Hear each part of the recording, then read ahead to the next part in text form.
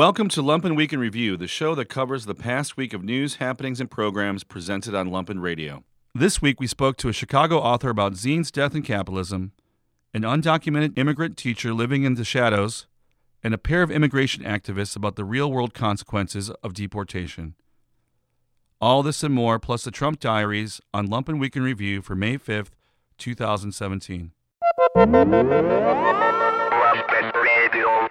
I-94 spoke to Chicago author and sociologist Anne Elizabeth Moore about zines, capitalism, misogyny, and how she'd like to go out.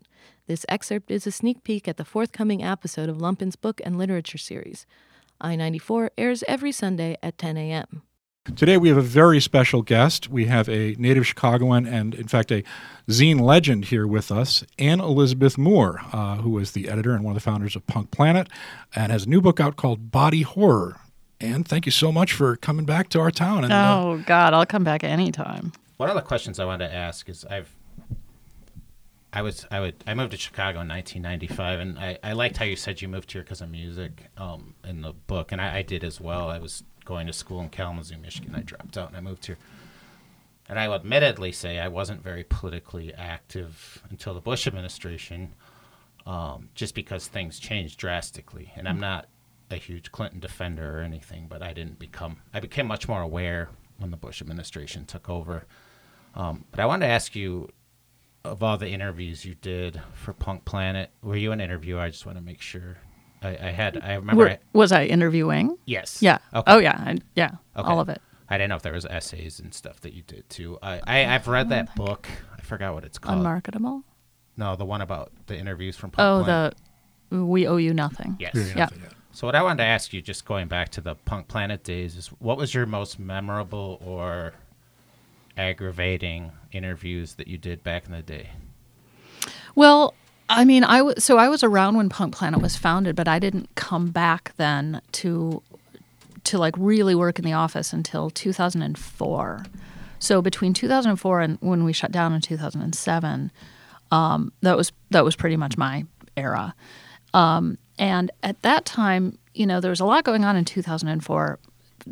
The main thing that we sort of don't realize was probably the most influential was that was when all of the decisions that Bush Jr. made around post 9/11 politics, particularly the Department of Homeland Security, that was when the Department of Homeland Security actually was fully staffed and operational.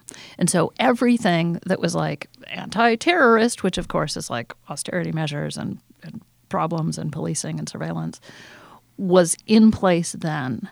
So for me, I was in a very sort of concise political moment that was about the post 9/11 world really flourishing.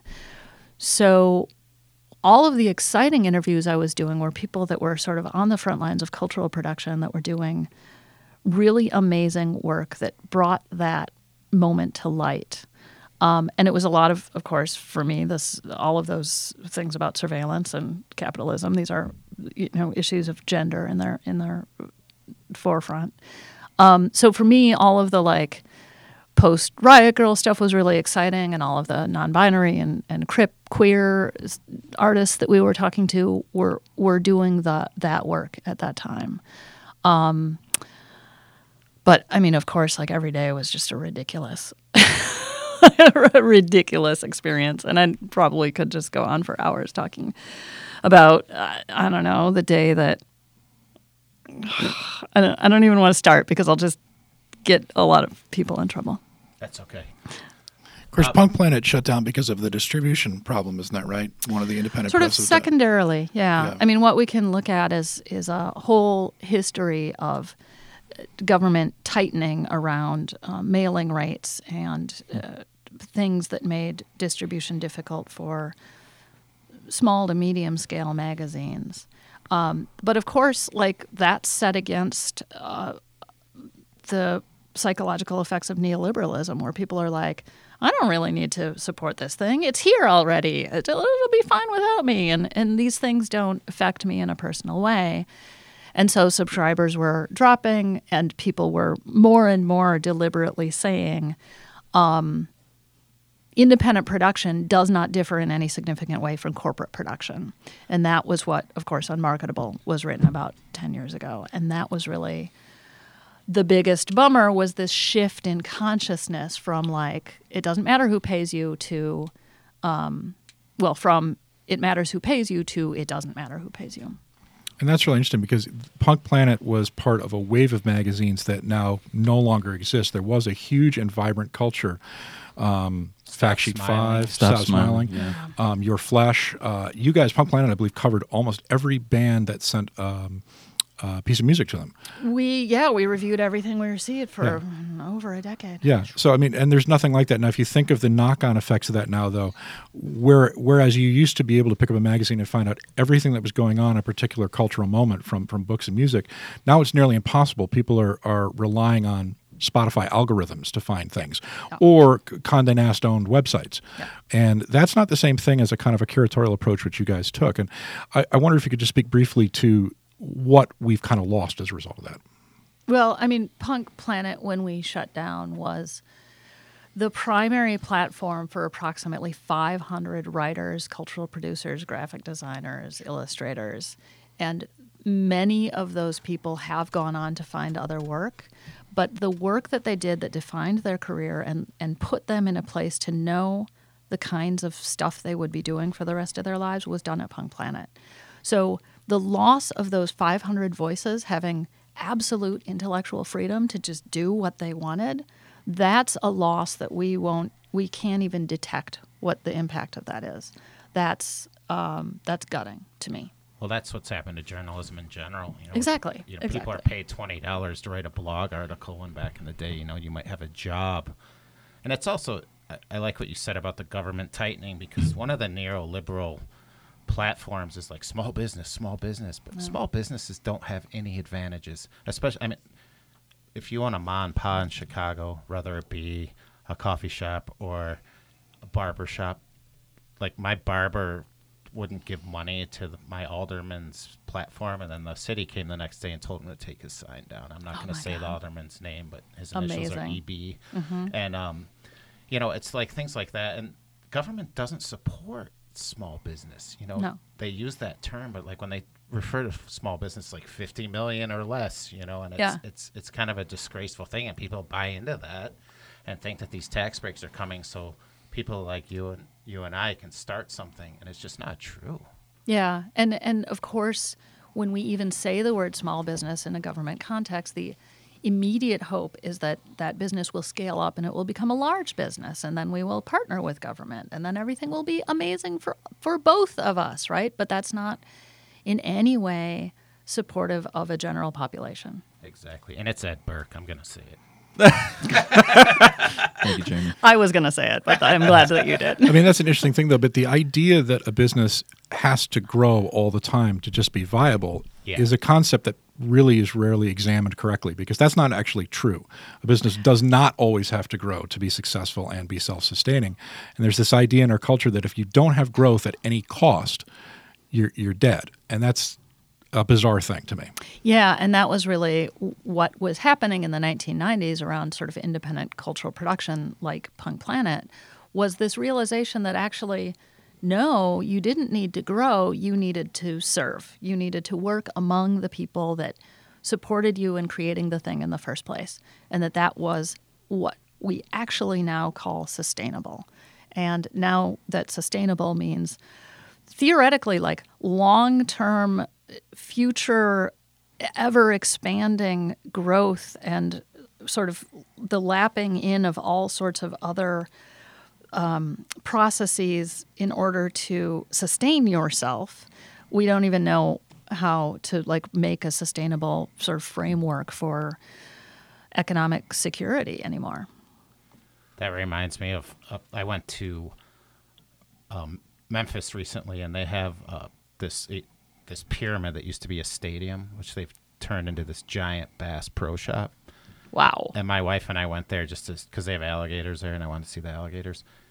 And we were like walking through. It's crazy how big it is. And my wife looked at me. She's like, "This lifestyle's not sustainable." And it was like, and we just started cracking up because it was like so stated in the obvious. But it's insane how much stuff is produced. Like Yeah. I recently went and I Googled like White Sox hats. Yeah. And there's like thousands of White Sox hats. You know, it's one team in one city that's not a very good team that probably doesn't sell a lot of merchandise. Hey, it's the best team in baseball in April. Now, come Oh, on. that's true. Come on. Okay, April's over though. Yeah. But you know what I'm saying? It's like there's so much stuff, Yeah. and it's like, how are we going to continue this? It's one of those things I can't think about too much because I'm like, you know. Well, so one of the pieces that was in consideration for the book that builds on some of the labor reporting that I've done looks at the impact of that hyper-production mode in Cambodia. And what we saw in Cambodia between 2007, when I first started going there, and 2014, which was my last trip there. I was going to ask, did you live there or did you just spend it? I spent a part of every year there. Okay. Yeah. Was that production was amping up so rapidly that workers were failing to actually physically be able to respond, and they were falling to the floor, fainting in mass numbers, between 800 on the small end and 2,500 on the large end. And this still continues today. So production is so high, capitalist production, like pretty clearly, that women's bodies are failing to be able to keep up with it, which is how we get sort of the misogyny, and then how we start to look at this as an impact specifically on the failures of women's bodies to keep up with capitalist demands.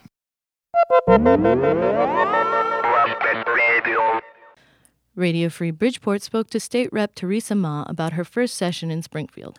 Ma spoke about unexpected bipartisanship and friendships and how to lobby an official, and that there really is a divide between Chicago and downstate. Radio Free is Lumpen's Tuesday drive time talk show, airing from 4 to 6 p.m. Welcome back to Radio Free Bridgeport on WLPN. This is John Daly, and welcome to Radio Free Bridgeport one more time. We're joined by a representative of the 2nd District, Teresa Ma. Welcome.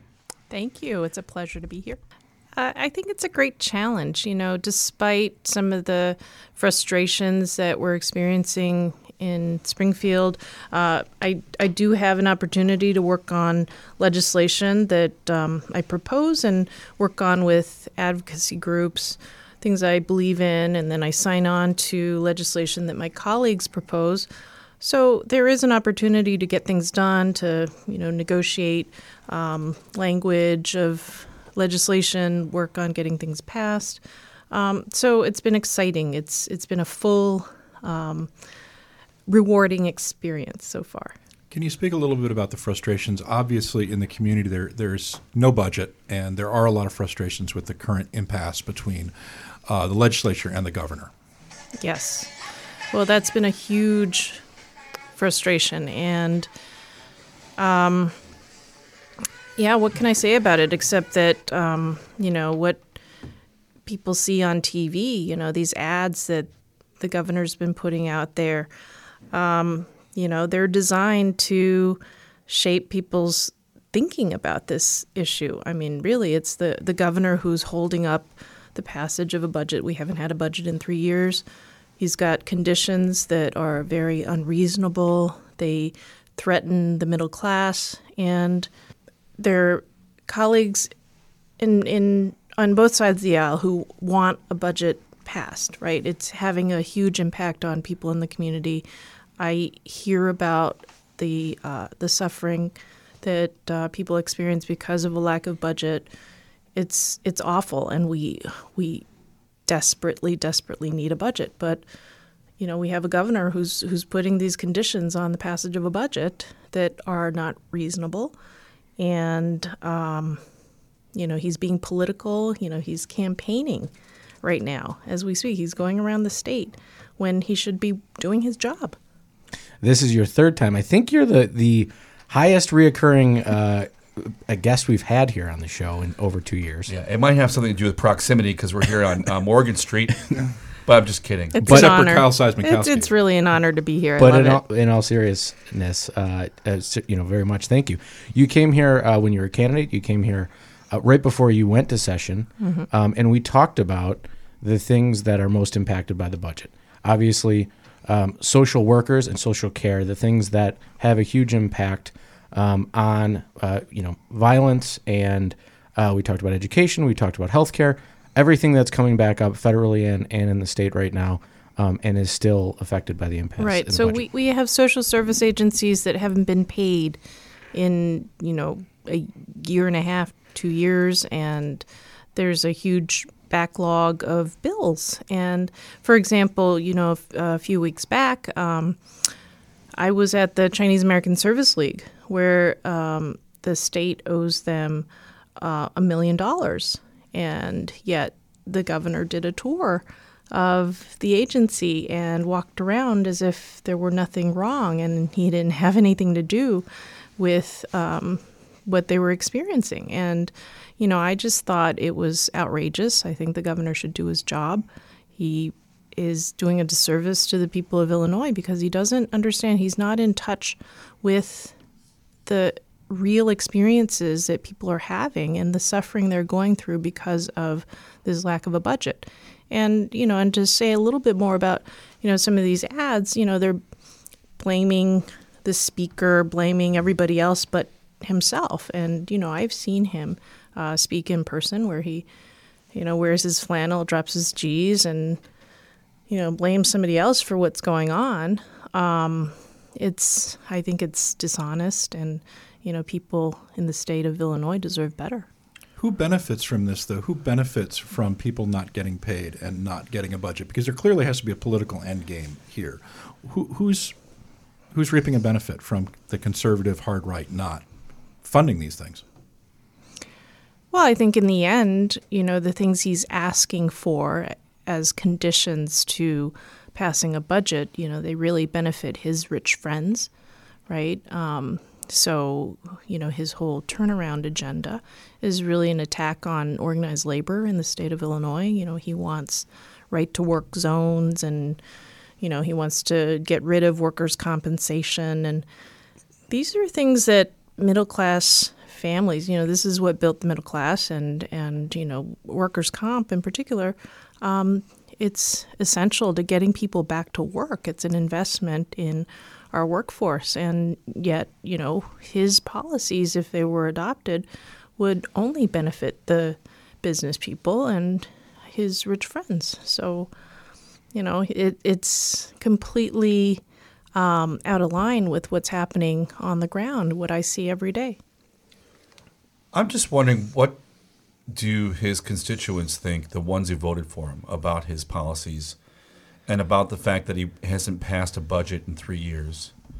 Do they feel like his inaction, his inability to pass a budget is affecting their lives? Or is there just kind of like a partisan kind of support for him, and the Republicans in the state love the fact that he's not passing a budget? Well, his approval rating has gone down, and there are evaluations of him that, are very realistic about what he hasn't accomplished. But in a recent appearance, he gave himself an A in terms of his accomplishments, and that just shows you how out of touch he is. It's obvious that there's still stalemate in the budget process, but the legislature's been very busy in this last session. In the last few weeks, you've had your own legislation on the floor. The House has been very busy. You voted on a number of bills. Tell us a little bit about some of the bills that you've seen and that you voted for, and tell us about what's coming up.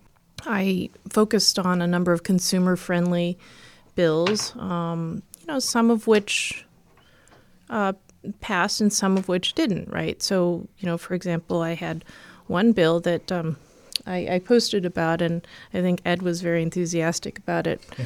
It was it had to do with the amount of rental fees we pay to the cable and telecom companies, where, you could get what seems like a little charge each month for your, modem or cable box, and it's like $7.99 or something like that. I think that's what I pay for my modem.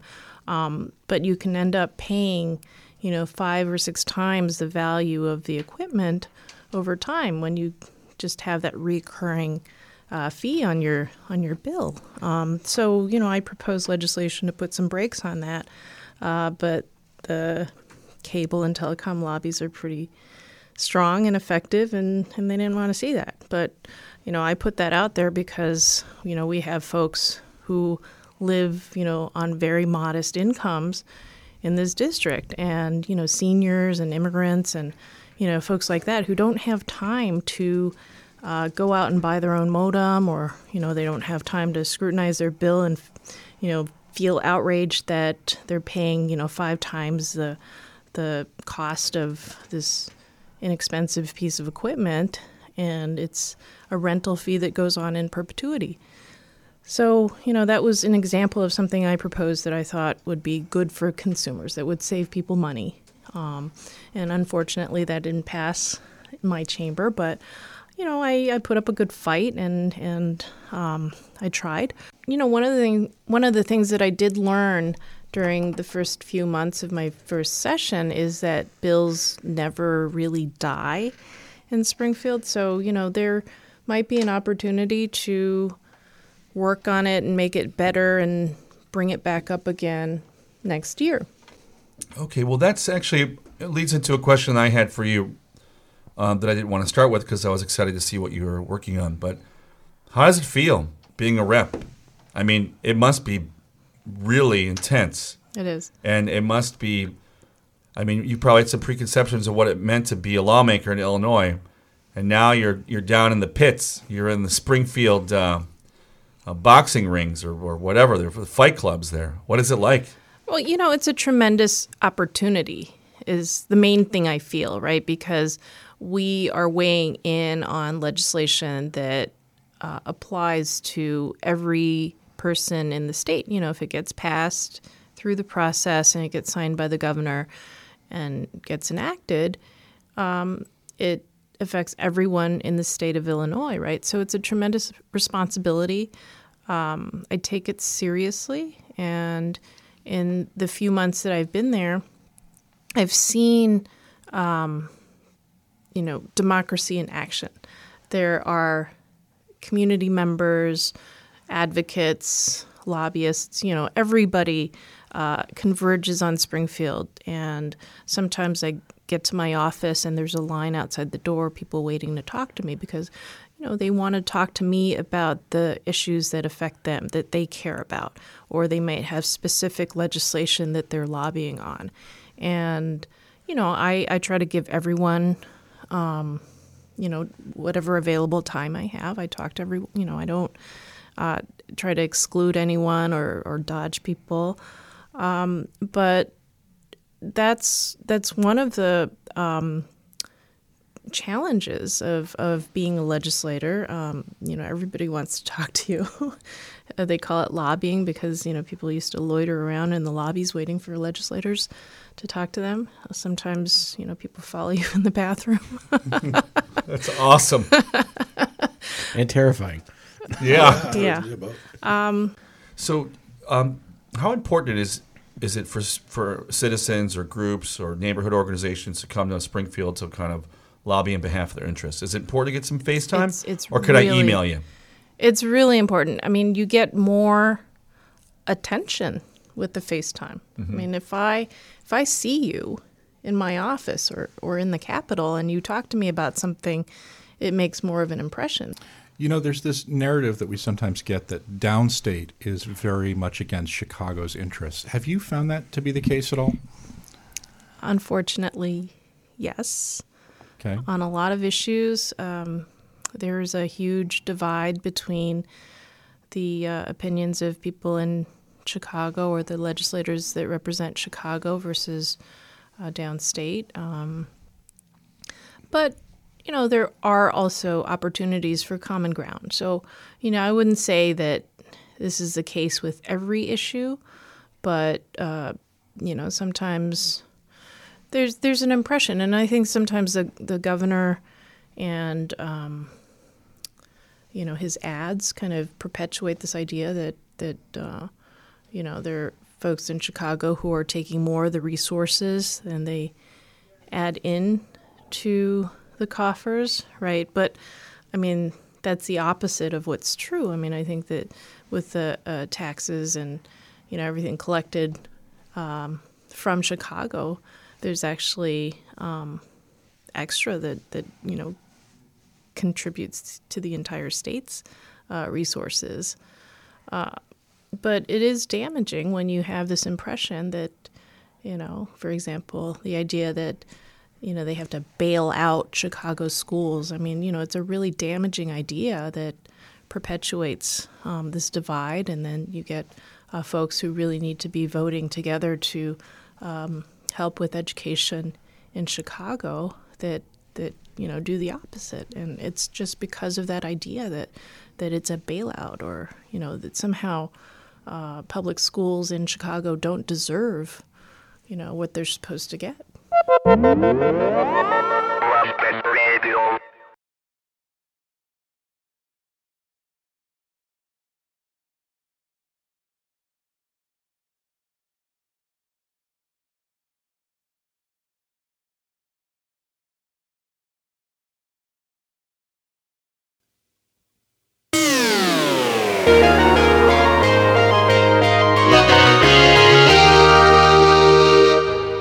The Trump Diaries.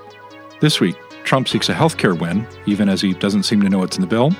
The administration seeks to sue the media and muses on the causes of the Civil War, and Trump says he thought this all would be easier. Day 99, April 28th. Trump warned of a major conflict with North Korea in an interview. Trump told Reuters he is seeking a diplomatic solution and praised President Xi Jinping of China for his efforts to resolve the dispute over North Korea's missile and nuclear weapons programs. There's a chance we could end up having a major conflict with North Korea, said Trump. Saturday is day 100 of the Trump presidency, of course. And Trump told Reuters he thought the presidency would be easier. Said Trump, "I loved my previous life. I had so many things going. This is more work than in my previous life. I thought it would be easier. I like to drive. I can't drive anymore." And Republican attempts to repeal Obamacare fell apart again overnight, as a more conservative version of the bill failed to muster votes. At least 18 House Republicans opposed the latest version of the bill, the American Health Care Act, and leaders can lose no more than 22 to win passage if all members vote on the bill. And the economy turned in the weakest performance in 3 years as consumers slowed their spending. Gross domestic product grew by just 0.7% in the first quarter, following a gain of 2.1% in the fourth quarter, under former President Barack Obama. Brazil was shut down on Friday as the country observed its first general strike in more than 2 decades. Millions of workers, including public transport staff, bankers, and teachers, took part in the strike, which was an action against the president's proposed pension reforms. Highly unpopular President Michael Temer claims the changes are needed to overcome a recession. And Attorney General Jeff Sessions said on Friday that his recusal from Justice Department investigations into the 2016 campaign for president will extend into inquiries into the activities of disgraced former National Security Advisor Michael Flynn. Flynn, of course, is under fire for his ties to foreign governments. And the United States Postal Inspection Service joined the Department of Justice in a federal probe of Fox News' business practices. The DOJ is investigating 21st Century Fox over settlements it paid to individuals who filed sexual harassment suits against former Fox News CEO Roger Ailes. And Michael Flynn, President Trump's disgraced National Security Advisor, is under investigation by the Defense Department's Inspector General. Flynn had been warned not to accept compensation from foreign governments without prior approval, and a letter warning Flynn dated October 2014 came more than a year before Flynn received a $45,000 speaking fee from RT, Russia Today, that is the Kremlin-backed news network. And the NSA halted the collection of Americans' emails and texts due to compliance issues with FISA court rules.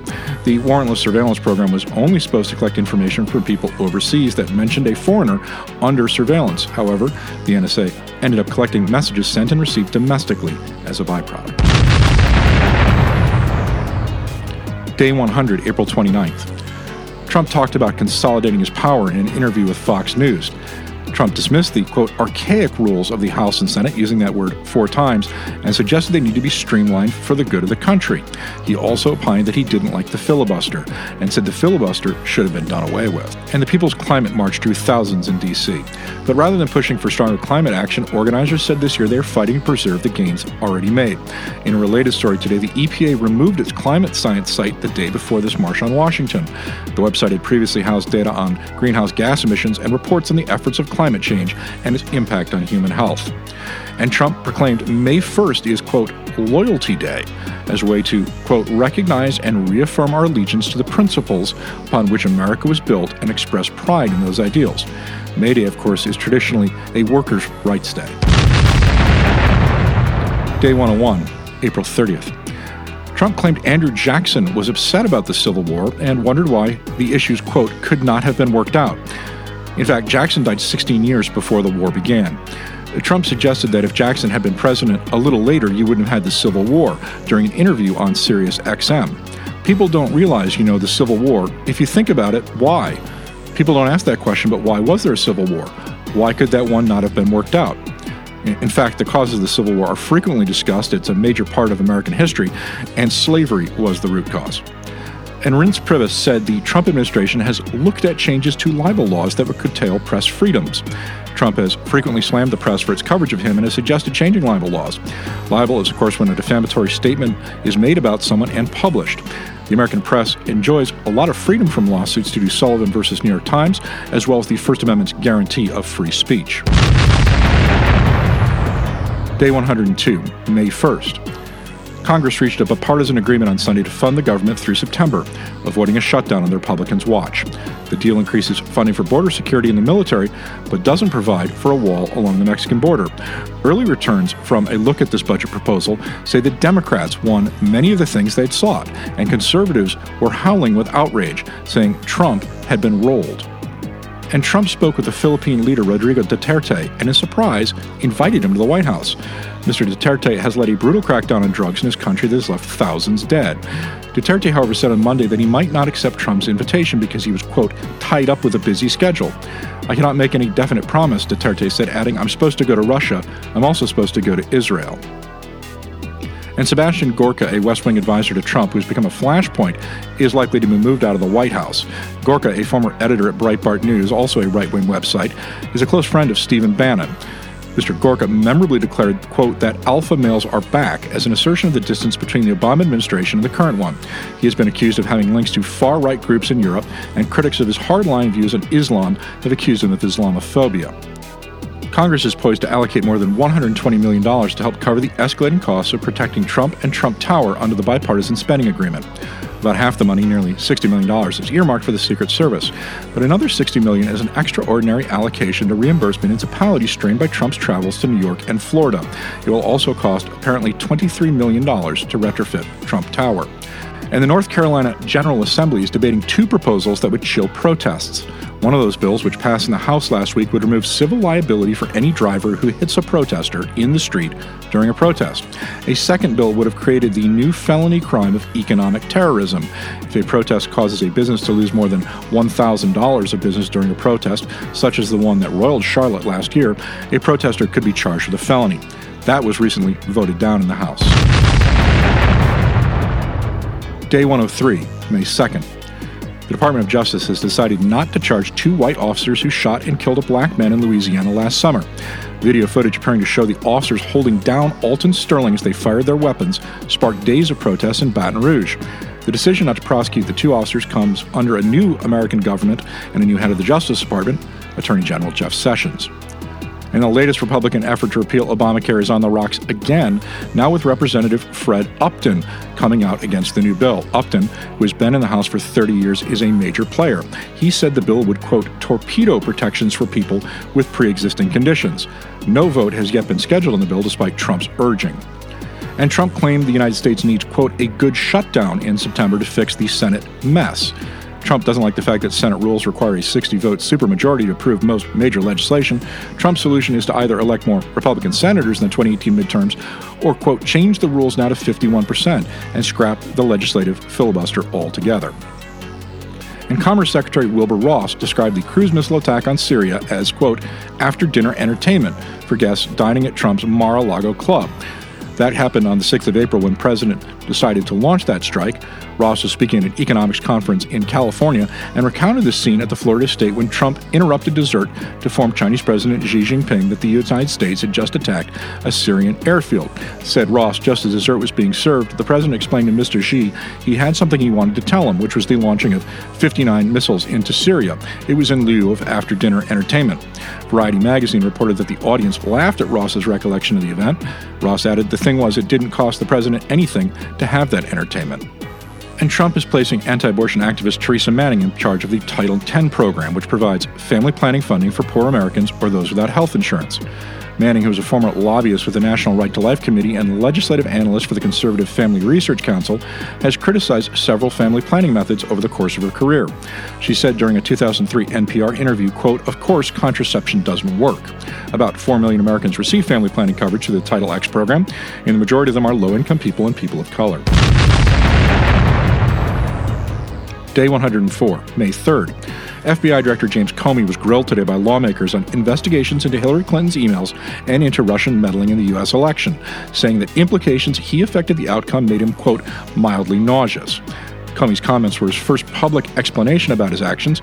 Comey said that failing to inform Congress about developments in Clinton's emails on the eve of the election would have, quote, "required an act of concealment." Comey said, quote, "Concealment, in my view, would have been catastrophic." Mrs. Clinton ramped up the pressure on Comey yesterday, saying, quote, that if the election had been held on October 27th, I'd be your president. She also harshly criticized Trump and described herself as, quote, part of the resistance. Comey otherwise said little to senators, largely avoiding comment on current investigations. And Sally Yates is expected to contradict the administration's version of events surrounding disgraced former National Security Advisor Michael Flynn. The former acting Attorney General is prepared to testify before a Senate panel next week that she gave forceful warnings to the White House that Flynn was lying when he denied in public and private that he discussed U.S. sanctions on Russia in conversations with a Russian ambassador, which made him potentially vulnerable to being compromised by Russia. And the Times reported that with 2 days left before an 11-day congressional recess and no vote scheduled, House Republican leaders again considered last-minute changes to their latest attempt to repeal Obamacare, including at least $8 billion in extra spending. This potential new willingness to throw money at the bill underscored the price failure will have. Trump's approval ratings this week hovered around 39%, showing no improvement at all. These are the Trump Diaries. Alice McGordy from Out of Vogue spoke to Sarah Walker and Cecilia Garcia from Pueblo Sin Fronteras Familia Latina Unida about the fear in Chicago's Latino community, how deportations destroy families, and the cruelty of the immigration system. Out of Vogue is Lumpen's punk rock show. It airs the first and third Monday of the month from 6 to 8 p.m. This is Alice, and I'm here with Sarah and Cecilia from Sin Fronteras, or would you prefer it to be called... We have a lot of names. Yeah. We're Familia Latina Unida. We're Pueblo Sin Fronteras or Centro Sin Fronteras and Lincoln United Methodist Church. Can you tell me a little background on the organization? When did it start? How did it start? Things like that. The history of Pueblo Sin Fronteras comes with the story of Rudy Lozano, who was an activist here in Chicago who was killed in 1983. His sister, Emma Lozano, who's our pastor, in 1987 founded Pueblo Sin Fronteras to carry on the work of her brother. Mm-hmm. And over the years, they worked especially in terms of stopping gentrification, education for undocumented communities, control of parents who are undocumented of their own children's education. Mm-hmm. They had a lot of battles like that up on the north side. And what happened was eventually, a lot of them at that time in like the late 90s, early 2000s, they were in the Catholic Church. Mm-hmm. And eventually they were kicked out of the Catholic Church. And because the community is so faithful, mm-hmm. as well as involved in fighting for social justice issues, they began to worship in the center because mm-hmm. they were kicked out of the Catholic Church. Why were they kicked out of the Catholic Church? Or is that too long of a story? Oh, well, the short answer is racism. Okay. They wanted to fight for justice, and the Catholic Church didn't like that. You know, they didn't want to go against the government. And basically, white priests kicked a bunch of Latino women out, primarily women, out. And they still wanted to worship, and they still wanted to practice their faith. So they began to worship within the actual community center, and that's how we got Adalberto United Methodist Church. Mm-hmm. So they were worshiping, and then they eventually became a United Methodist entity, and then eventually Elvira took sanctuary there, and all that kind of story. And now you're located in Pilsen. Both churches are still established, so Adalberto is still there in Humboldt Park as well. Okay, mm-hmm. Okay. How many members would you say you have? Or is it all volunteers, paid staff, mixture? It's a mixture, but I would say over 100. I mean, we have members, and then that's how I became a member, and then now I volunteer. Mm-hmm. So basically, And I'll just tell you a little bit of my story. I became a member about 3 years ago when my husband was deported. And I was invited by Elvira Arellano. And I never knew anything in terms of immigration. I thought it was a quick fix since I'm an American citizen. And I petitioned my husband. I thought it was a done deal. And it was just how blind I was to how bad our system is for everyone in general, especially for families. And that's when I became involved. It kind of helps me too emotionally, trying to help. I believe that knowing the family knows that I've already been through that situation, they kind of can, relate to me. So I do the support, and we also try to help in legal matters. Well, we can. Obviously, we're not lawyers, but then we forward the information if it's needed with the lawyer that we have that are with us. Let's talk more about what's going on right now. One of the questions I wanted to ask was, I think a lot of people think that more deportations are happening currently because it's so important to President Trump. Is that true? Have the deportations been happening at the same rate all along? What have you noticed? What has your experience been? We were talking about this actually on the way over here. So under Obama's presidency, it was 3 million that were deported. In actuality, you mean the entire 8 years? Yes, from the 2008 and until he left. So he's one of the presidents that had the most amount of deportations. What happened is in 1996, when Bill Clinton, he signed the IRA Act, which was the act against terrorism. And that's basically what has triggered deportations. And that's what we're trying to fix. But no, there hasn't been any changes. And there isn't an increase. Basically, Donald Trump just made it very public. Right. So there, Obama was a little more subtle. We knew that ICE would still go at the door. My husband, well, he was just driving and he didn't have a driver's license. It was under the officer's discretion, and they called ICE. So nothing really has changed. The only thing is that he just made it very public to, I believe, instill the fear in the communities, and it's actually working because people are very afraid right now. One thing we have noticed is that ICE agents and ICE as an entity has become emboldened because of all this rhetoric. That's cool. And so I would say in terms of raids, I don't have numbers right now of if there's been a sharp increase. But what we have seen with our cases is that they are more emboldened to not use discretion to close a case, more emboldened to treat with immense disrespect people who are in ICE custody or to intimidate people within ICE custody.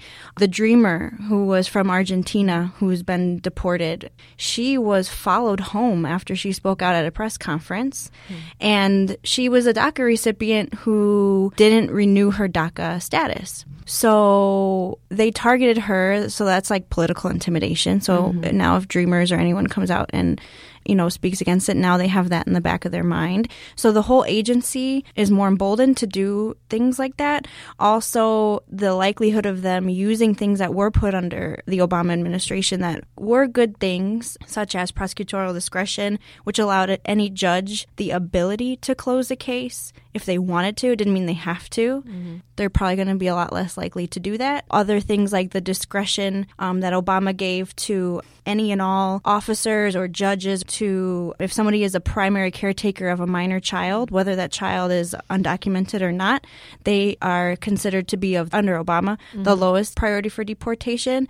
And it even allowed, a CPD officer or any kind of police officer to go, okay, I'm going to just let you go and I'm not going to follow up on this. Or a judge, okay, I'm just going to close this case. That's probably a lot less likely to help people out now. And I've already seen information circulating on the internet about how people should not put pressure on undocumented people to appear at rallies, to speak out in public because of that danger. So, that is a good segue into one of the other things I want to talk about, which is what rights do people have, targeted people, undocumented people, and what can they do to resist this, if anything? Well, one recommendation, because we've also had Know Your Rights Defend workshops, is they do have rights. They have rights if they are, stopped by an officer. They can just give them their name. They don't have to give any other information. I have the right to remain silent. I need to speak to my lawyer.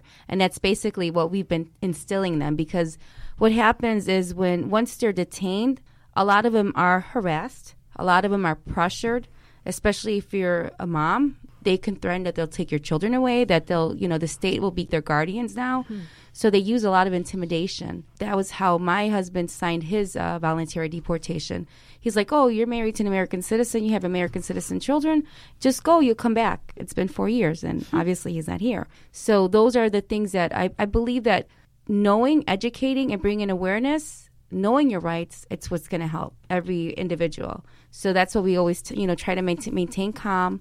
You have the right to remain silent. Let them know that you need to speak to your lawyer. And then we also give, if they go to your house, show the documentation. If they're looking for that person, we'll just let that person that ICE is looking for step outside of the door. Because this way, if there's other people that are undocumented, they can also be in danger of being deported as well. Right, and making sure that the paperwork is complete, and right, because sometimes there'll be a warrant without a signature or something like exactly. that. Yes. So we have samples like this is how the ICE order, and this is how signed by the judge, so that they know exactly. Right. Great. So even you can't get a driver's license if you're undocumented, correct? No, that did change. You actually can have one now, but in Illinois.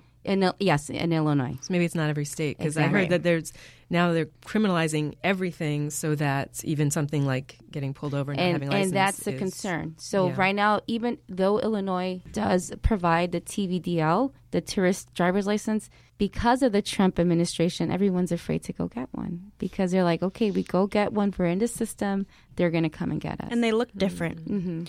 They look different. So if you're pulled over by a police officer, that pretty much identifies you. Different color, says different things on it.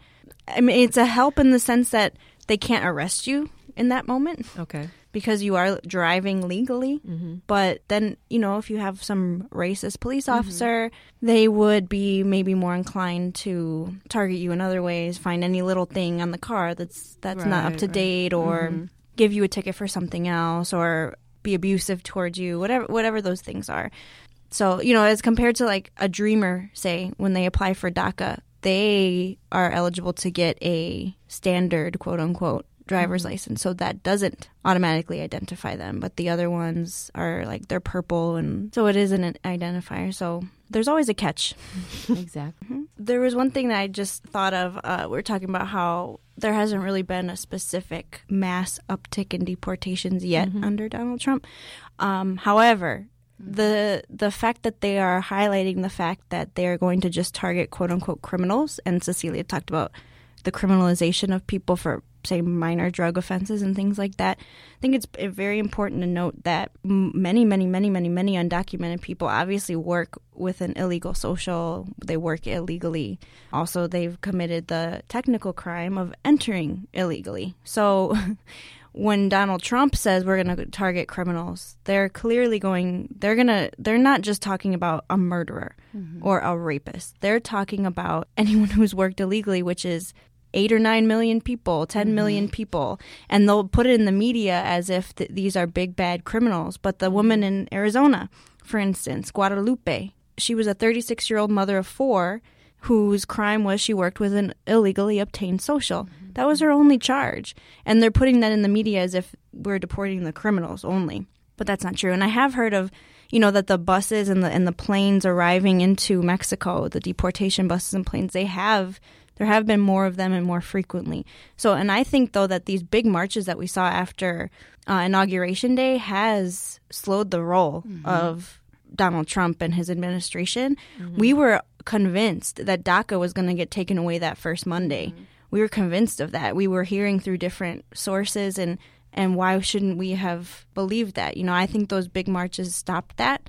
I think that it's still a high potential that they will take that away and that they will increase raids. But I think that because this issue is so potentially explosive for them, and they've seen how people reacted to the Muslim ban, and they've seen how people went out for the big women's marches that Saturday after Inauguration Day, I think that shows how important mobilization is, and that we need to remember that going forward, because they're going to use every trick in the book to do even more than 3 million deportations, and everything is going to become criminalized. One issue in the questions that we got to look at before we came in about this idea that human rights are more important than what is legal, I think that's very important, because no human is illegal, and they're going to criminalize just existing. They already have. I mean, and they're gonna double down on that. So I just wanted to focus on that and say that even though that they're saying, they've toned down their rhetoric, but that doesn't mean they're going to tone down what they really want to do. We know what they really want to do. We know that they want to deport absolutely everyone that they possibly can, and we should just keep that in the front of our minds that even if somebody is on paper a criminal, it doesn't mean that they're truly a violent person. Mm-hmm. And one of the things I noticed too, the irony is that Donald Trump is an American citizen and he's married to an immigrant. Mm-hmm. And we know that there was actually some discrepancies with Melania during, her working as a model, yet she's still here. She didn't have to decide whether, she takes her son to her country of birth or leaves him with Donald, right? And that's what I'm saying. We live in a democratic country, yet it doesn't seem like it because only the rich and powerful and privileged get away with these things. And me, because I'm an American citizen, but I'm not this famous person, I'm not rich, my husband was taken away. And it is a human rights violation to us as American citizens, the suffering of our children, because in the end, they see this trauma. They, they live it. They become resentful. In my case, it was so bad that even DCFS got involved and they tried to take my kids away. And I'm like, the reason this has been triggered is because the government took their father away. It's a snowball effect. But that's the only reality that I just can't seem to grasp. Like, why is he doing this to families when he has the same situation with his? And that's what I can't comprehend. What's Up spoke with a teacher in Kenwood about living in the shadows with a questionable immigration status. What's Up, a production of the students at YOLO Cali, airs every Saturday at noon. Yes, and right now we're going to have an interview with a teacher from Kenwood Academy. So, hey, how are you? I'm good. How are you? I'm doing well, thank you. How would you describe your status in the United States? As limbo, I think is the best word to describe it. I'm a DACA recipient, so I'm still kind of in between. How old were you when you arrived to the United States? I was about 7 years old the first time when I came, and I've been here since then. Do you have any memory of that journey to the United States? Actually, I do. I remember everything. It was with me and my brother and my mom and my cousin that we came through the border, so we had to kind of cross the desert. I always had dreams about it, but I just figured that they were dreams until I asked my mom, because she used to tell us not to look up because there were flies up in the air. They were going to see us. But she was talking about the actual helicopters because they could see from your eyes that they would glitter so they could actually catch you. So I remember a lot of the things just crossing over. Wow. And you came when you were just 7 years old. How was your experience in grammar school trying to learn this language and this new culture? It was hard. They placed me actually back a year. So I was in a class with first graders, and I was really supposed to be in second grade. I was in a bilingual class, so everything was spoken in Spanish. But everything that we were learning was everything I already knew. I already knew how to read, do math, multiplications, fractions, everything. And then I was very, very dark as well when I had just arrived from Mexico. And I had long kind of dark hair. And my mom would always do the pigtail, so I was always made fun of. So I always had to deal with that until 5th grade when I actually started learning English, when I was placed in an all English class. And it was hard, very hard. Do you think that you were ever discriminated because of your legal status by the school system? It didn't hit me until I was really a sophomore in high school, when I had to get the driver's license and do all of that they asked for the Social Security, that I realized that I really couldn't. I did have a pretty good support system at school, though. So they didn't make me feel bad. They were just like, you know what? You can still get your permit. You can do everything. And whenever you're able to get Social Security, then you get your driver's license. Awesome. Now, you work at a school now. You're an educator. As an educator, how do you kind of manage, or how can you how do you bring or help to these undocumented students that might be in your school or might not be in your school? So in my school, actually, is predominantly African American. We have a very small population of Latinos. What I try to do is really get them informed of what it is to be undocumented, about the immigration system that we face right now, because they're really unaware of it. But they don't realize that a lot of people there, especially from Africa that we have in our school, are also happen to be undocumented. So it brings a reality to them that they think they live in this perfect bubble, but I'm able to really get them informed, and they are able to realize what is really happening. So everything they hear in the news, they don't just take as one-sided. And I do have a very small group of kids that come to me, of students, that I'm really afraid for them, because I know they don't qualify for DACA. And they're ending up, one's going to go to Harold Washington. So I'm always trying to give them as much support as I can whenever they need help, especially translating and speaking, since they don't know English that well at all. But I've been really trying to push them to really learn it, make sure they know their rights, so they have an idea of how to navigate the real world. Now, many times we hear about like super achieving undocumented students, but we rarely talk about the obstacles that these students face going to college. What obstacles did you have to overcome going to college? Well, when I went to college is before DACA was available. So financially, I took the same route as some of you are taking right now, going to community college. I just had to work a full-time job, and my parents helped me. And go to school full-time. So that was the big struggle, just trying to manage everything, working, a low-paying job, and going to school, keeping my grades up. And then I was actually able to get a couple of scholarships that helped to pay for my school. Did you ever hide your status for fear? I did. I was never very open about it unless somebody asked, really. And if I felt comfortable with the person, knowing that they wouldn't use it against me, because I knew there's a lot of people that are just plain evil and they can use it against you. So I didn't want to take that risk. So I always kind of kept it. And honestly, let's be honest, nobody would ever know if you're undocumented or not unless you tell them, because we all walk around like a regular old citizen of this country. Now, what advice would you give undocumented students that might be losing hope because of all the political climate that the country is facing? That we need to keep on going, because there's a lot of people that are still fighting for it. I know it's rough and it can bring your hopes down, because I know it did to me. But there's still hope. It's not the end of it, and we have to keep on fighting, because we know that a lot of people are not going to take it.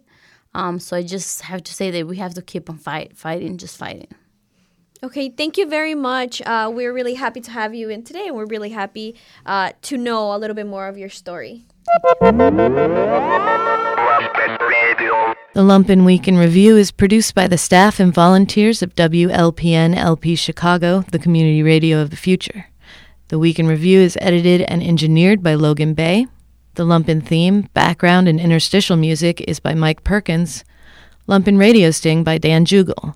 Voiceovers by Ed Marzewski, Jamie Trecker, and Shanna Van Volt. For more information on Lumpen Radio, visit lumpenradio.com. Lumpen Radio broadcasts on 105.5 FM in the Chicago area and worldwide via lumpenradio.com.